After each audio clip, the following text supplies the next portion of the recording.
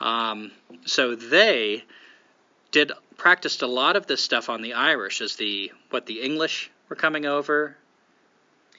I think the British asked, or they recruited the Ulster Scots to move into Ireland and effectively exterminate the people in Northern Ireland. Yeah, and they were already putting them on reservations. They were scalping the Irish.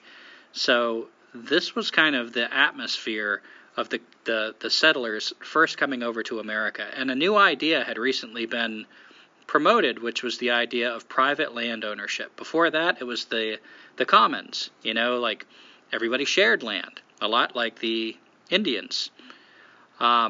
So kind of a new strategy, a new method that the rich could become even more powerful was suddenly there's land ownership. Actually, all this land that you were hunting and using, it actually belongs to this guy. And because you want to use it, you're actually in debt to him already. So it was sort of a double win for the rich. And of course, the rich had soldiers at their disposal. They could enforce this. Now, not only do you lose the land that now belongs to somebody else, you're in debt because how are you going to live without some kind of land to borrow, to use? So this was a method that was being used against the Irish, against poor people all over Europe. So when the floodgates open to the New World, it's this opportunity. And what do you think the rich do?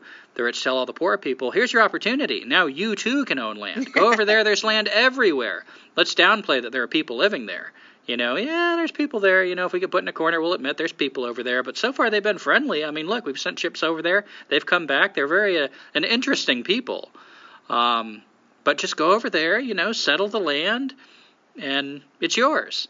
So Roxanne Dunbar Ortiz talks about that as being actually a colonizing military strategy, to use the settlers as a wall. You start putting the settlers there, and these shelters, these forts, these houses they build, spread and spread and spread, and then the rich and powerful can come behind them, and those houses actually form sort of a wall of civilization, spreading and encroaching on indigenous lands. And the first people who have to fight, who have to really haggle with these people, are the poor people, the settlers, who are desperate. They've already been scalped, put on reservations. They've been screwed over by the rich.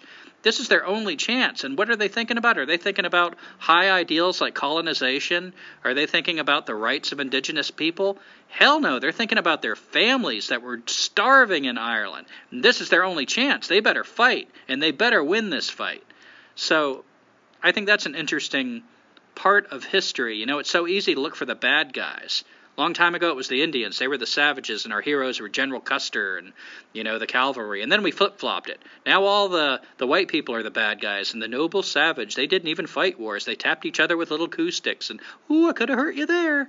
But the truth is somewhere in the middle, like, it wasn't about good guys and bad guys. It was about desperate people. And if we want to look for bad guys, I find the bad guys in the white camp, in the old camp, but not all of the settlers. The rich people, they're the ones behind the scenes, and those poor people that came over here to try to get a chance to get land, even they don't get to keep it for long, because now the laws, come behind them, and they're suddenly paying taxes. They're sort of renting the land. The land is not really theirs. So, as usual, to me, it's kind of a story about all of us getting fucked by the rich. Yeah, and that's all to say that we live, even currently, but have lived in a culture of conquest, and that's one of the headings that Roxanne Dunbar Ortiz has in her book. We live in a culture of conquest. The first European peasantry had lost their land. They were probably more likely to be indentured servants when they came over here. So they were not only clearing the path for the rich, but they had to pay the rich back because they didn't have the money to get over here on the boat. And if they were lucky to keep their lives, once they encountered the people that were already here, the indigenous, the natives, maybe they could have a chance at fortune. But more than likely they wouldn't, because the rich would come over here and buy up all the land and then try to sell it back to the settlers for a higher price. So, yeah, like Gumby said, the rich are typically the ones that are the biggest assholes. And I don't see this as a racial statement. You know, when I say the rich people on the white people's side, I see this as a population statement. It's more of a way of life. I think there would be people among the Indians that would have just as quickly exploited. As a matter of fact, there were people that tried to use the white people as a weapon against their enemy tribes, and that came around and bit them in the ass. But when you're in a small tribe, it's not easy to be rich because all the people know you. You're their neighbor. You start taking more than your share, people start hating you. You know, you don't get to do that for very long. It's kind of self-controlling. You don't need big arbitrary laws or federal government. You just need neighbors. You need a small tribe of people. In Europe, a long time ago, the population had exploded and was continuing to explode. So you didn't have close neighbors. You had distant politicians, distant royalty, distant powerful rich people. And they had soldiers that weren't your neighbors either.